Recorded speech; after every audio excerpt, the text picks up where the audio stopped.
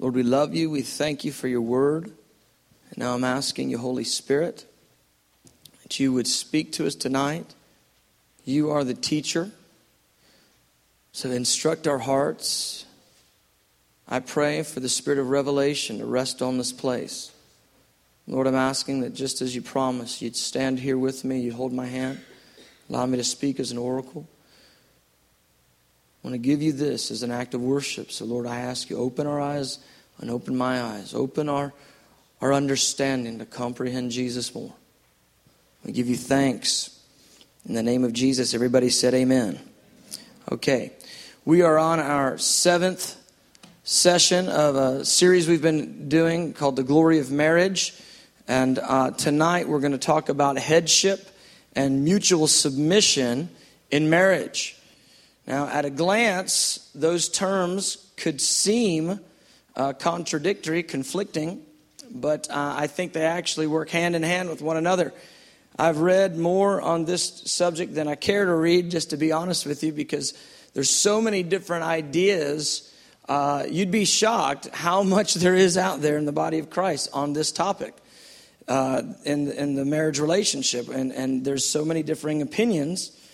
And I, again, want to just direct us back to the Word, and let's allow the Word to stand over us and speak to us truth. And so if we're going to do that, then we've got to know that it's possible, in fact, it's very likely that what we grew up with may not have been what the Bible says is the way things are to go in the marriage and in the home as it relates to headship and submission. And what we're doing today may not exactly be what the Scripture lays out. Amen.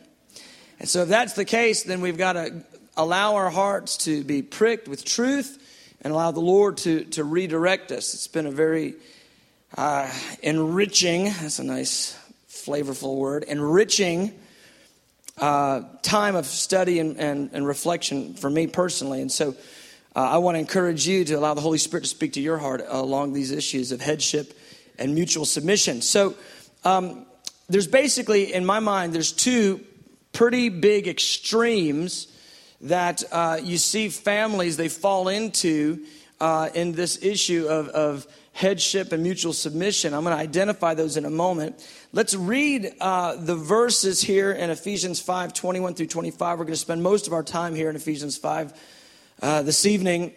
But let's go ahead and read this and get a backdrop from the Scripture. And you know, I just find that if you just look at the Word and you read it real slow, it's amazing how truth will just pop right off the page at you. So here we go. I'm going to include verse 21. If you're familiar with this portion of Scripture, you know it goes verse 22 to 33 is where Paul has his little teaching on marriage. Verse 21 is a broader subject where he's talking about how Christians should relate to one another. And so I believe that you include verse 21 in the subject of the marital relationship because verse 21 is an overarching concept that marriage falls underneath. And so let's just look at it. Verse 21, he says, and be subject to one another in the fear of Christ. Be subject to one another in the fear of Christ. I'm using the New American Standard just because I prefer the way the language works. Be subject to one another in the fear of Christ. Wives, be subject to your own husbands as to the Lord. For the husband is the head of the wife, as Christ also is the head of the church. He himself being the Savior of the body. And if you're a man, I would encourage you to underline that little phrase, the Savior of the body. That's a really intense little phrase that we'll talk about in a moment. But as the church is subject to Christ, so also the wives ought to be to their husbands in everything. Verse 25, husbands, love your wives, just as Christ also loved the church and gave himself up for her. And it goes on. And so I just wanted to read that as the backdrop. Now I'm going to deal with husbands and wives tonight, but I'll just tell you, if you're a man, you're probably going to get a bigger beat down. I'm probably going to come after you a little bit more. And the reason is obvious. the scripture addresses the man way more than it addresses the woman in this issue of headship and mutual submission.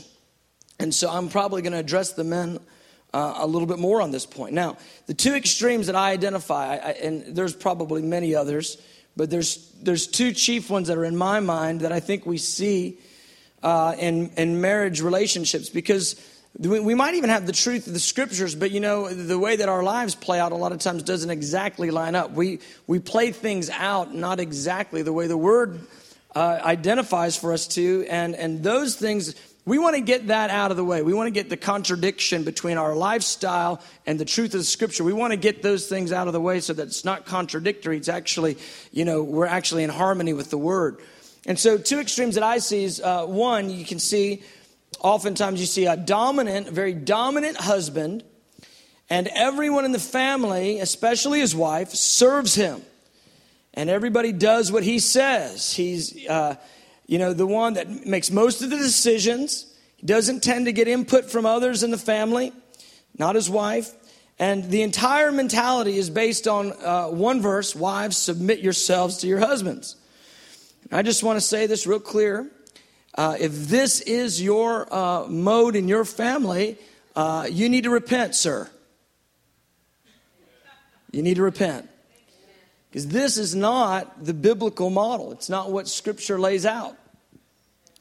And you can't build your whole culture of your family on one phrase that suits your needs. Yeah, I'm feeling it tonight. I said you can't build the whole culture in your family on one scripture that suits your needs. And so if you are the center of your universe and your family all revolves around you like the planets do the sun, you need to repent. That's not godly, and that's not what God intended for the family. Amen. Now the other extreme is this. You find where a husband, because he refuses to take the leadership role in the family, he becomes subservient. And I find that he'll become subservient to his wife for a couple reasons. One, he's just lazy. Two, he just is disconnected and disinterested. There's some men, they quit trying as soon as she said, I do. And they've just become subservient in their role in the home. They essentially neglect their leadership. And so then the wife has to take the leadership position. And she, with that position, she takes the responsibility for the state of the family. It all falls on her. Even provision and protection fall on her. And basically, she has to make all the key decisions because the husband just won't. That, too, needs to be repented of if that's the mode in your family. That's not the biblical picture that we get.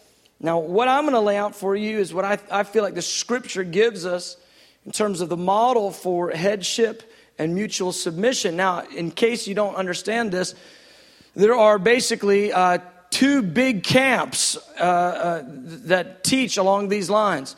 One is called complementarian, and one is called egalitarian. Egalitarian, that's the group that says there is no head in the home, we're all equal. And that's a train wreck. The marriage is a picture of the authority structure that Jesus has with the church.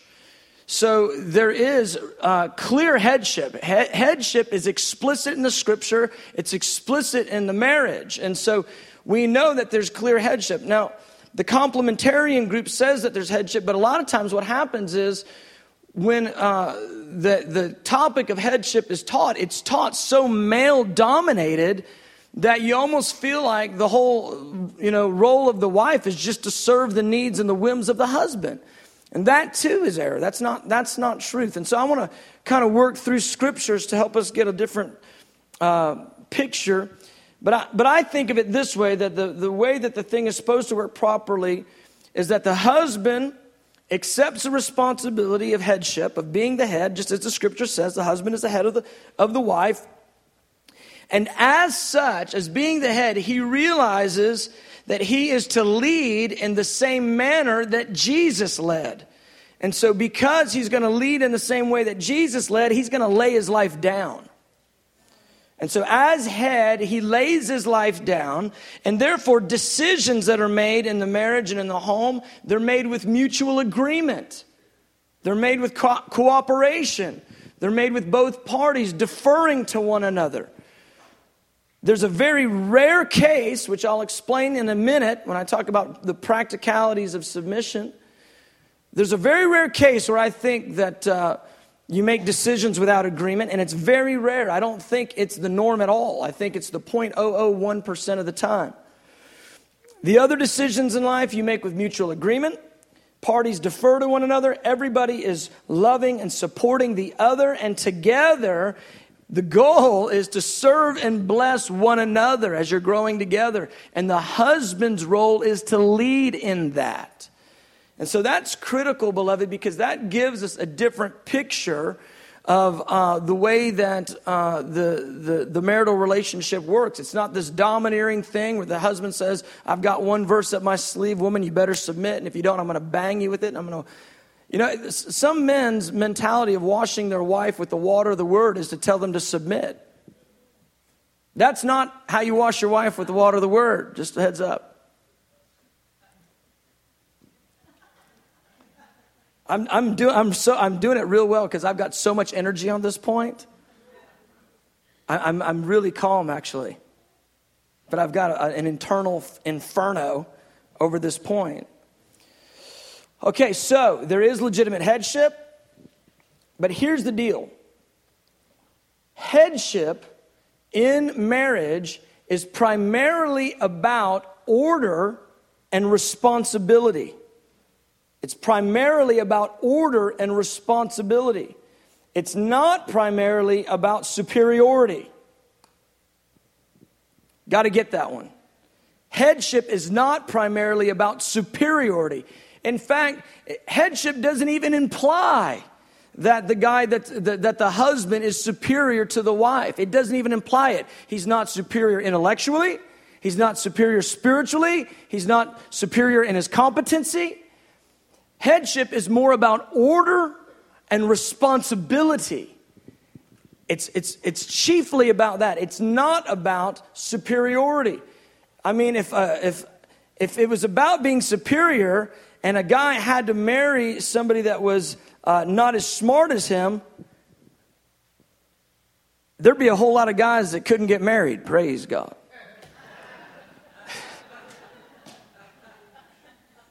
It's really true. Don't think for a second that because the Lord calls you the head as the husband, that means you're smarter than she is. Let's do the math here.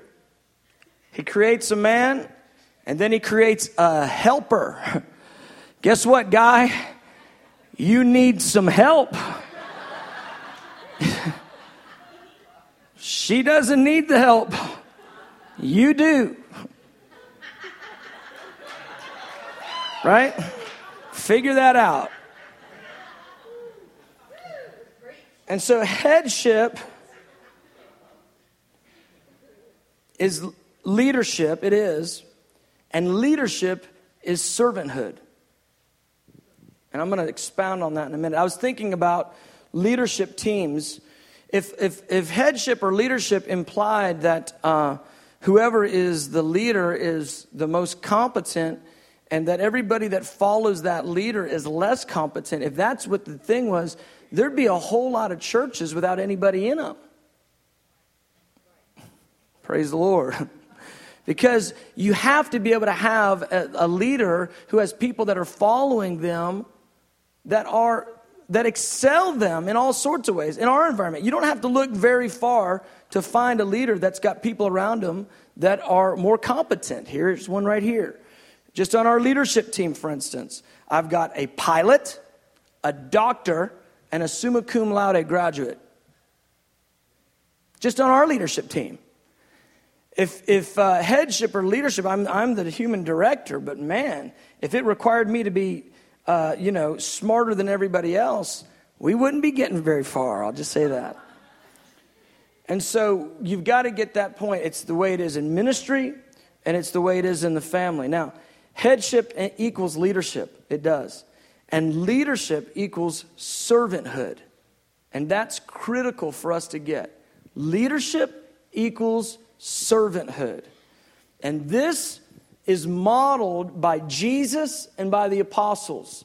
And so what it ends up is this, is that as the leader, the husband gets to lead in serving and loving and giving and preferring. When you get in a fight, as the leader, you get to lead in saying, I'm sorry first. Even if you think she's wrong. Because if you're the leader, you're going to repent first. You're going to lead in meekness. You're going to lead in Christ-like character. And we're going to take Jesus as our example. We're going to look at Jesus as our model because that's how we're to love and serve. Husbands are to love and serve their wives as Christ loves and served the church. Now I want to just lay a few verses out on this point. Defining headship. We're going to define it by Christ's model and the apostles' model. Matthew 20, if you got your Bible, you can turn over there. It'll come up on your screens. Leadership is not about who decides first. It's about who loves first. Paul gives us the apostolic model. He says apostles are first in calling and last in privilege. And so it is with headship in the home. In Matthew 20, Jesus is right here at the end of his life, and he's explaining to his disciples the model of leadership he wants them to live.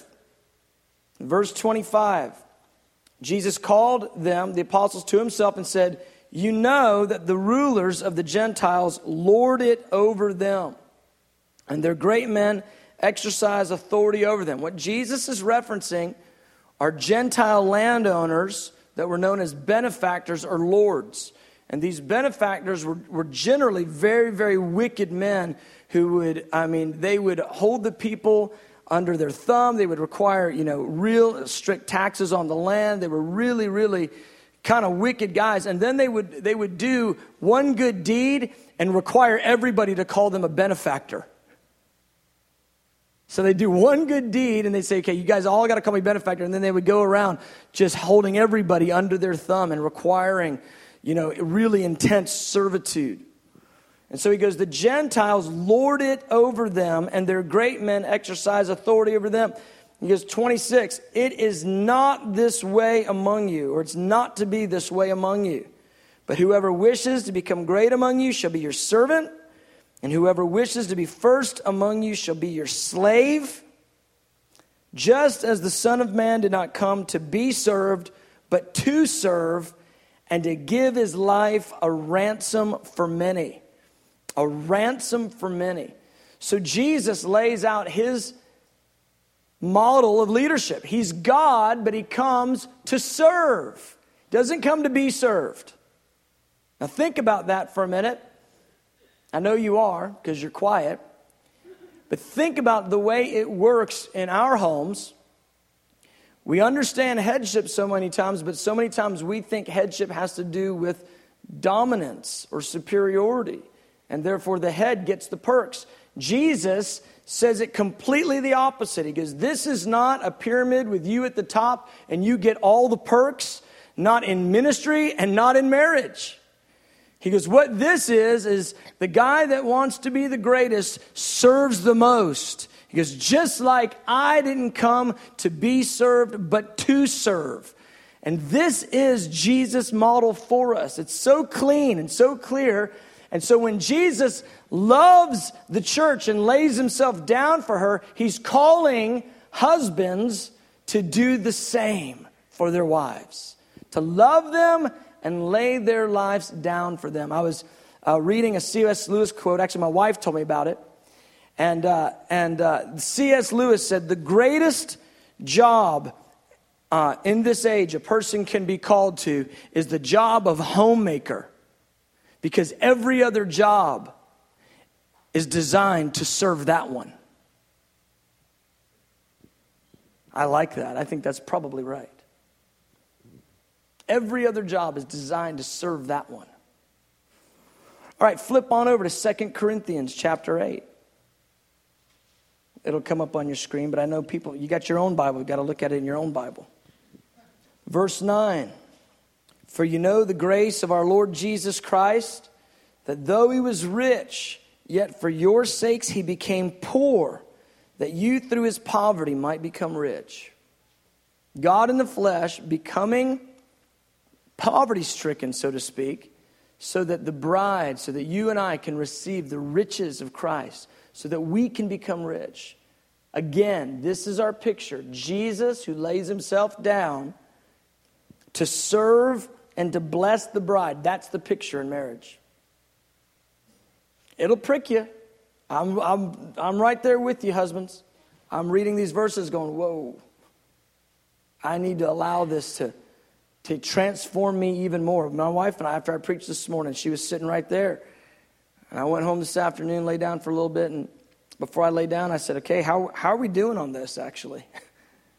I can preach it real good, but how's this being lived out? She goes, well, I think you're a lot better now than you used to be. I said, I'll take that as a check mark. Praise God. And then she said, but there's a couple areas I think we can get better on. And I said, tell me, I want to hear them. I want to know how. And we had a good little talk about it. All right, look at this next verse, 1 Corinthians 4. I'm just laying out the definition of how Jesus served, how he calls us to serve, whether we're in leadership, in ministry, or in our homes. It's all the same. Look at 1 Corinthians chapter 4. Here we go, verse 9. All right, I'll wait for you to get there. Something about when you look at it in your own Bible, it just, I don't know. It means more somehow. For I think, verse 9, 1 Corinthians 4, for I think that God has displayed us, the apostles, last, as men condemned to death. For we have been made a spectacle to the world, both to angels and to men. We are fools for Christ's sake, but you are wise in Christ. We are weak, but you are strong. You are distinguished, but we are dishonored. There's the apostolic model for leadership. You go down so that others can benefit. I always, the guy will put apostle on the business card or whatever, and I just think, brother, you don't know what you're signing up for. Because what you're signing up for, what the Apostle Paul said, he goes, we have become the dregs, the offscouring of all things. And what he's talking about is that, the coffee grounds, the little grounds that are left in the bottom when the filter doesn't work right, the stuff you'd never drink because it's all, nasty. He goes, that's us. We've become that part that gets thrown away so that everybody else can be blessed. And therein we have the true apostolic model that leadership is about making others great at the expense of yourself. That's it, beloved. Making others great at the expense of yourself. And guess what, husbands? In the home, you know what your headship means? It means you get to make your wife great, even at the expense of yourself. You get to make your children great, even at the expense of yourself. That's what it means to be head in the home. You lay yourself down unto the other's blessing and benefit, chiefly your wife. And amen. Man, I'm preaching good. Where are you? What are y'all listening to? This is awesome.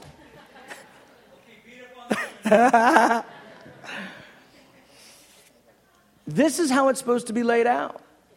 True headship is servanthood. It's servanthood. It's lives laid down in love. And so, I was thinking about this because as a father, I have 4 children. And I thought, I want my children to love me for sure. But the greatest testimony in my life won't be if my children just think I'm a great guy and love who I am as a minister or whatever. That won't be the greatest testimony. The greatest testimony will be that in whatever they're called to do, whether it's be in ministry or in business or whatever, that I bless and serve and support and lay myself down for them so that no matter what they do, they are greater, they do greater, they excel and they go further than I ever dreamed to. That's what fathering is about in the home. And that's what leadership is about in the church. Leadership in the church is about those that are called in the fivefold ministries for them to lay themselves down. Why? So the bride can do the works of the ministry. Look, that verse in Ephesians 4, help me, Holy Spirit. That is not chiefly to try to get greater volunteerism going in the church. What that's about is the apostolic model for leadership in the body, where those that are called to serve through preaching and teaching are pouring themselves out, laying themselves down, so the anointing can rest on the bride to do the works of the ministry, to actually do the kingdom stuff. This idea that everybody sits and watches the man of God do his thing and we're all doing church, that's just dumb. We need everybody flowing in power and releasing the power of the Holy Spirit, the power of the kingdom in the earth. I'll get off my soapbox. All right, flip back on over to Ephesians 5.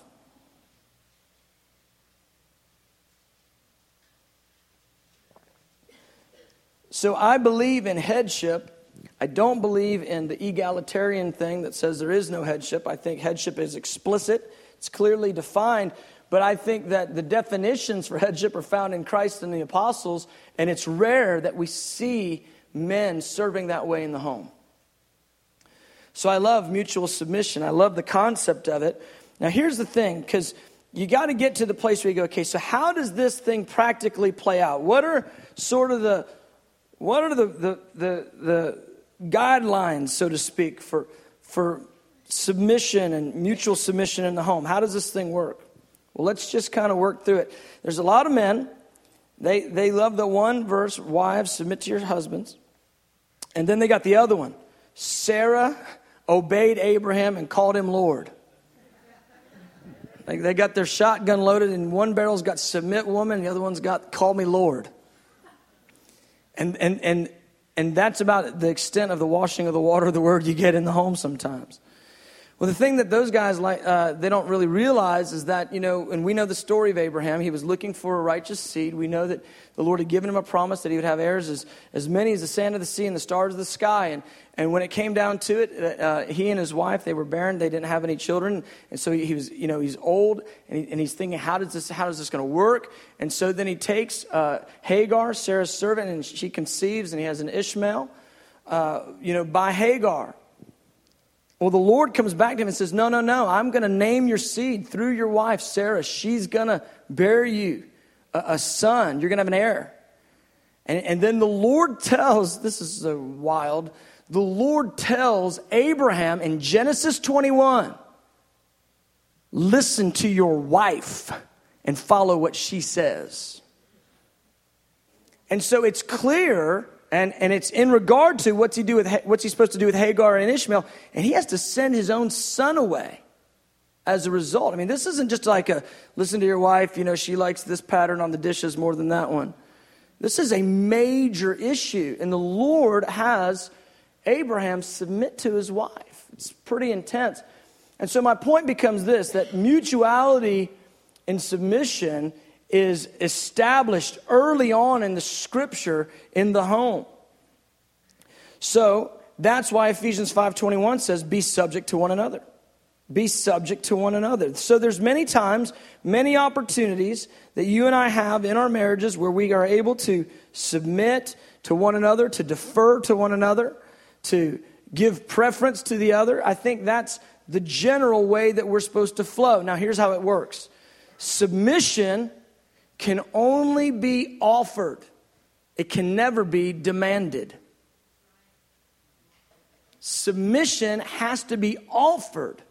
It cannot be demanded.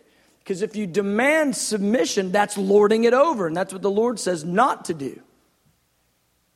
So submission is something that's offered. It's offered because of love in relationship. And that's why the Lord lays out Ephesians 5 the way he does. He goes, okay, leader guy.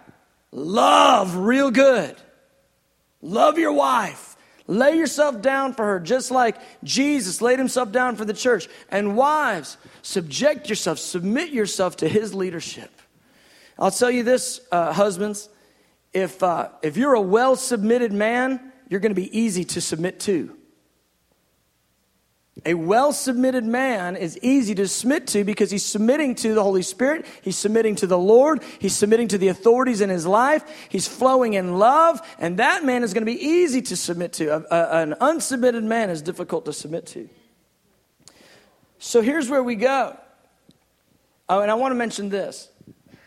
If the scripture is addressed to you in the marriage, then it's your business. But if it's not addressed to you, that's not your business. I love how a lot of wives they are scholars on all the things that the husbands are supposed to do in the homes, and all the husbands are scholars on what the wives are supposed to do in marriage. I'll tell you what. Focus on the verses that are directed to you. Work real diligently by the Spirit and in grace on the things that are directed to you, and I promise it'll go well for you. It doesn't mean it's going to make your marriage perfect, but it'll go well for you in God. Because here's the deal. Wives, you're not to submit because he loves, you're to submit because Jesus said to in the scriptures. And husbands, you're not to love because you're going to get her to submit. She may never submit, but you still love anyway. Why? Because we honor the Lord in the scripture. We honor the word. And so regardless of the outcome, we do our part and we don't go and try to make the other do their part. As I said, submission, it cannot be demanded. It can only be offered. So here it is. 5 times in the New Testament, women are told to be submissive to their husbands. I like Colossians 3:18 because it adds a phrase. It says, wives, submit to your husbands as is fitting in the Lord. That's a good little phrase. It's Colossians 3:18. You might want to just mark that verse down and go back and take a look at it. I think it's got a real truth that's embedded in it.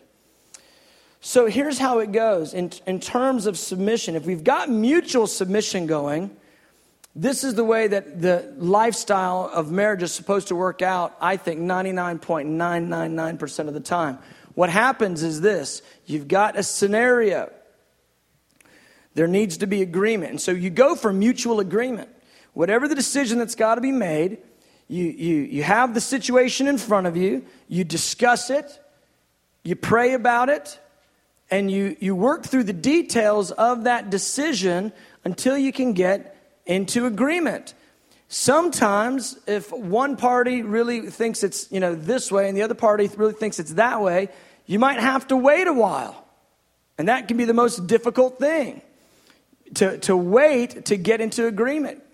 But that, beloved, is, I think, one of the most priestly and godly things.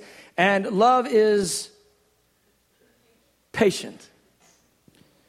And so waiting in marriage is an outflow, an overflow of love.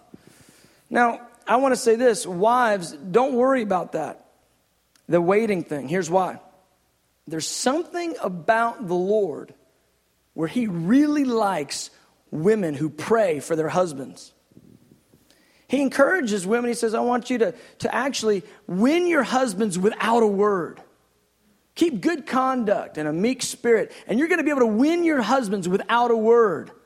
Now, how's that work? It's because the wife intercedes for the husband to get the mind of the Lord. He needs help. Let me give you an example. My wife was raised, her mom was an educator. And she was raised with a value for reading. My family growing up, we were raised with a value for cable. Praise God. And so when it came down to us having our family, it was totally my wife's idea that we would read to our children. We began to read to our children when they're babies. We're actually reading to our 4-month-old daughter right now. My wife's already doing it. Because she has totally led in that in our family, and it's been great. And there's been different seasons where I've read to our children more, and different seasons where I've read to our children less. But coming up on this past holiday season, I'm not really sure why, but I got the strangest desire to read long hours to our children. And I bought a trilogy of books, like 1,500 pages, and started sitting down and reading 60 and 70 pages, 2 and 3 and 4 hours at a time to our children. They're sitting on the edge of their seats. This is great. They're begging me to read more. It's amazing. Finally, after about a month of it, my wife fessed up. She goes, oh yeah, I've been praying for this for a long time.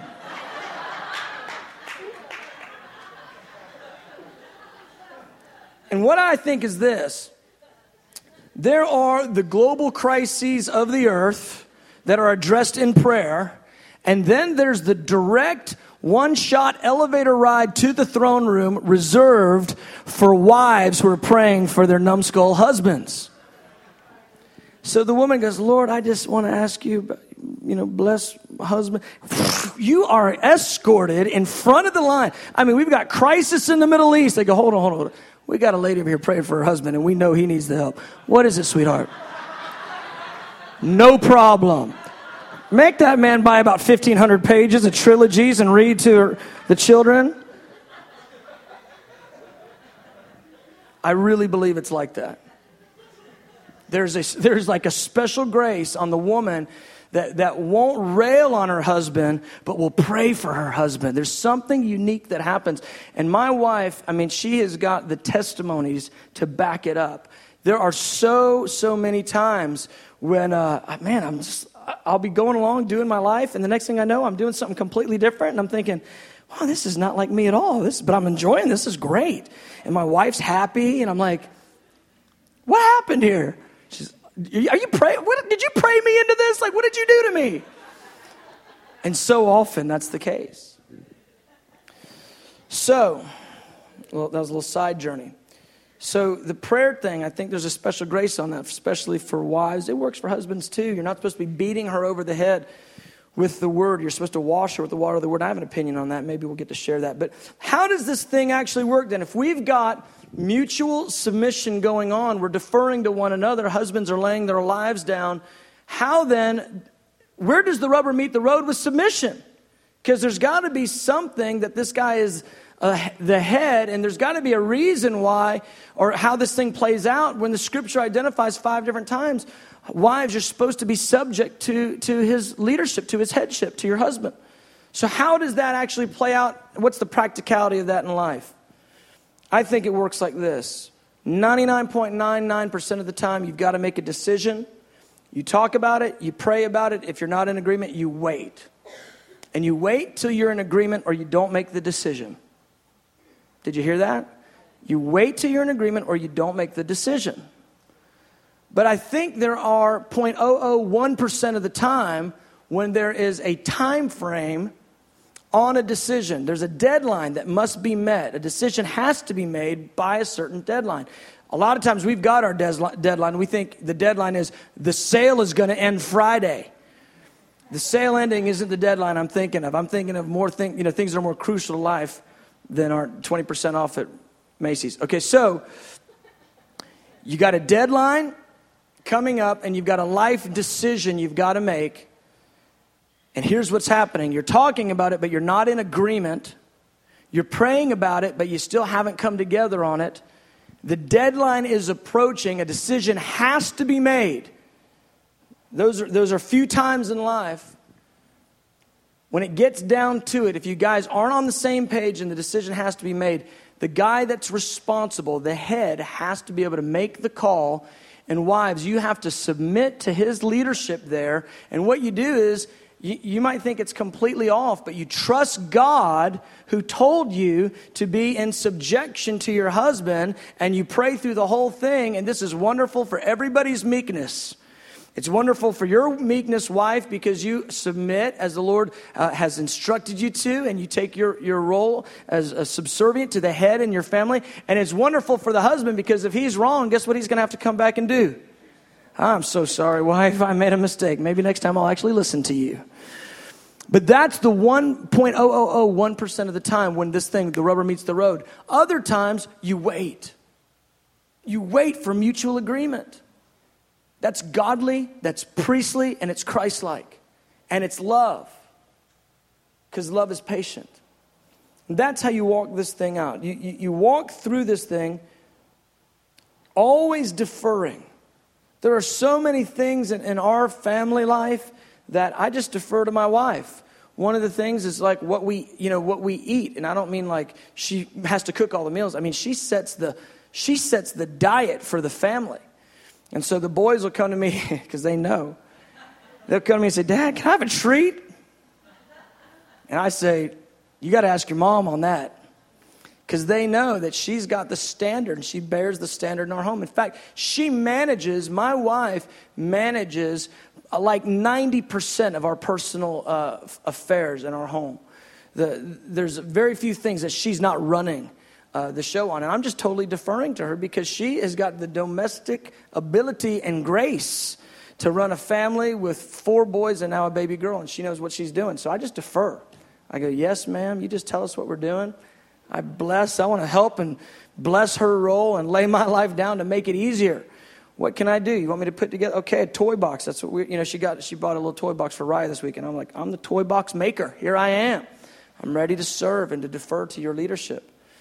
There are rare instances. In fact, we were talking about it because I was scratching my head this morning.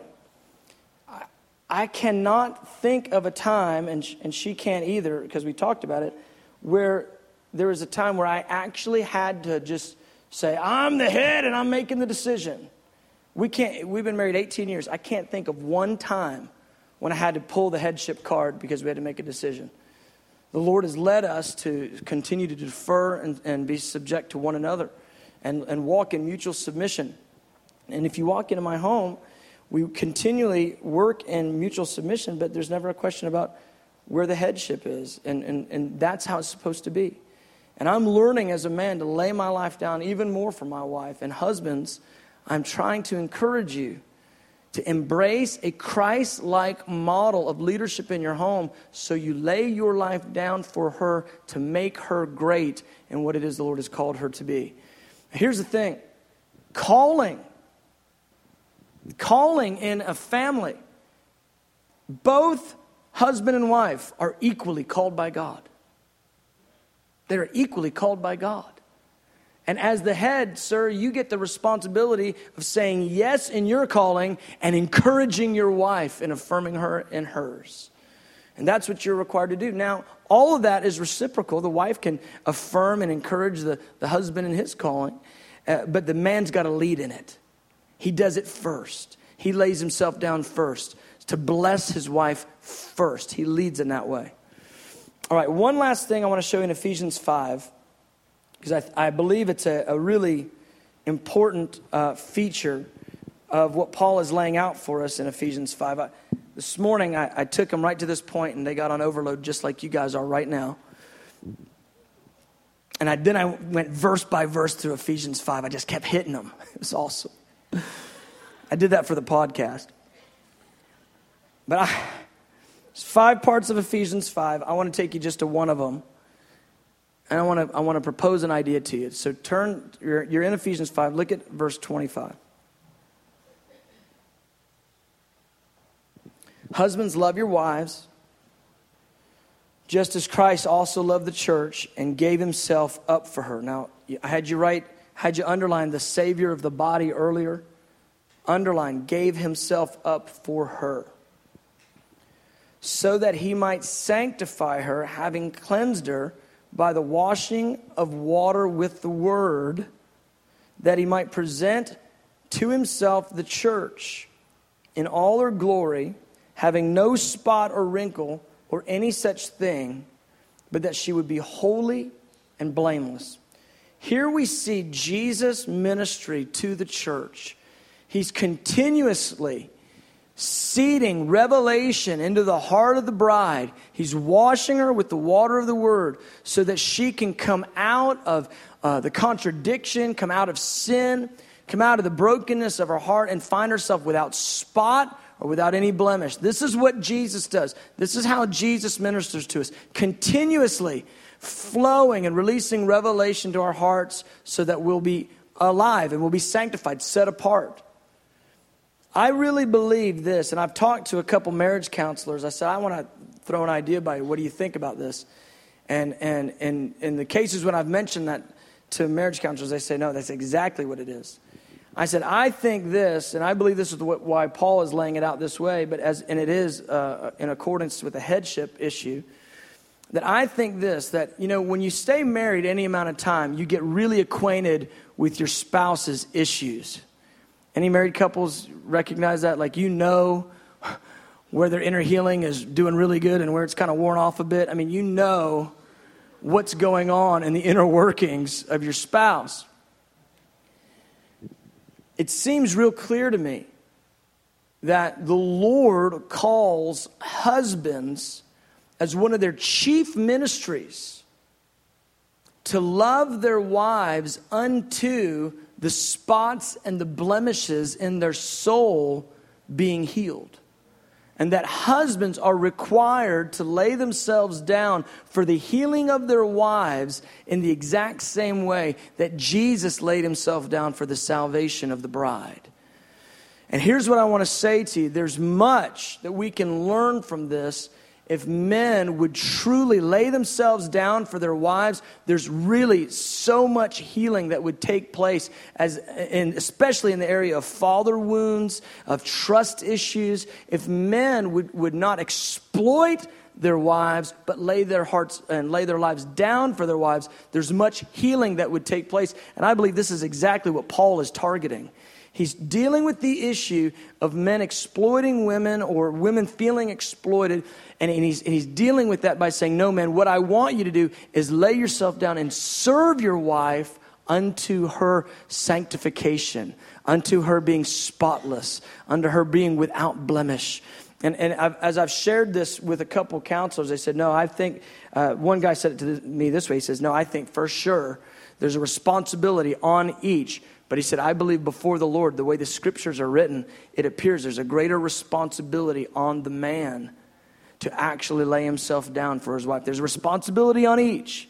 But the Lord is going to look at the man and say, did you do this? You're the head. Did you do this in your family for the healing and blessing of your spouse? Now, that is a really intense thought. I don't want to put you under pressure. We need grace, man. That's what we need to be good husbands. And to serve our families the way that Jesus wants us to. But that's what it means to be head. Being head doesn't mean you get the chair with the remote control and everybody brings you potato chips and Coke all day long. That's not what being head means. Being head means you love first, you give first, you serve first, you bless first, you repent first. Even if you think she's wrong, you repent first. You lead in meekness. You lead in humility. Last verse, Ephesians 5:33, and the worship team can come on up. Here we go in Ephesians 5:33. Paul is summarizing the whole discussion, and he boils it down to two things. Nevertheless, each individual among you also is to love his own wife even as himself, and the wife must see to it that she respects her husband. Husbands, you love your wives as you love yourself. See, if you love your wife, Paul tells us in Ephesians 5 that you actually love yourself. Don't worry about trying to get more stuff for yourself. Love your wife and you're loving yourself. So he says, here's the summary. Love her as you love yourself, just as you nourish and cherish yourself. Nourish and cherish her. And wives, respect. That word is revere. Other verses, it's translated, be afraid. I don't think the Lord's trying to get our wives to cower, from our husbands. But he wants the wives to revere and respect the role and the authority structure that God has put in place. And he wants our wives, he wants the wives to subject themselves and respect and revere this thing because this is God's idea. And I was thinking about this, if wives would actually just say that to their husbands from time to time. I want you to know I respect you as the head of our marriage. I respect you and I honor your position and your role as the leader. I know it's probably not easy, but I appreciate it. And I honor it, and I want to subject myself to you because I know God made you leader. I think that would go a long way in this discussion, and I think it would help our wives' hearts in this area of submission. You'll submit where you feel safe, and if husbands love well, that'll help you to feel safe, and submission becomes real easy. But there's a thing that you can do intentionally, and it's just walking out this 5:33. Love her the way you love yourself. Bless her the way you bless and nourish yourself. And wife, respect and honor and revere the position of head that the Lord has given him. That's so, so critical and so important. Amen. All right, let's stand.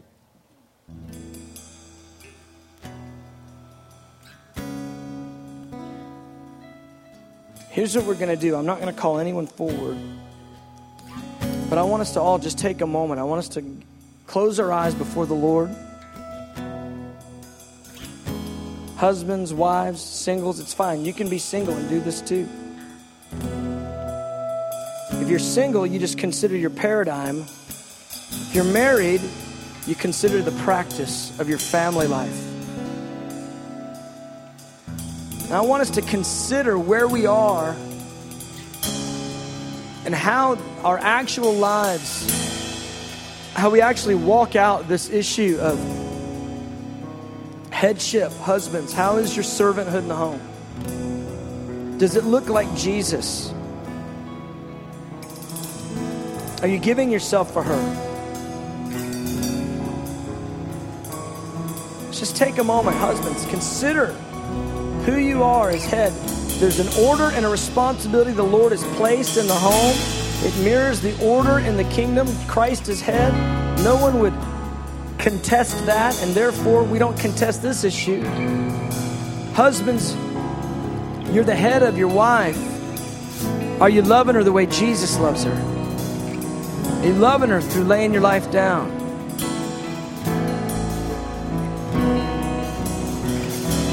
Now, wives, I want you to consider,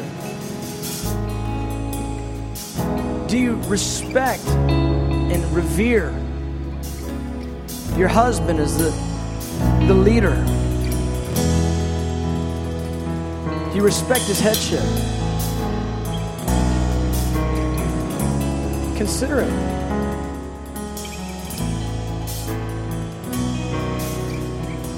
Do you pray for him as the one who's got the responsibility to be head?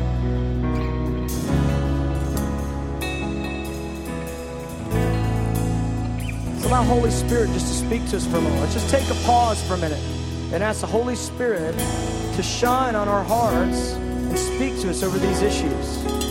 Come, Holy Spirit, I'm asking. Speak to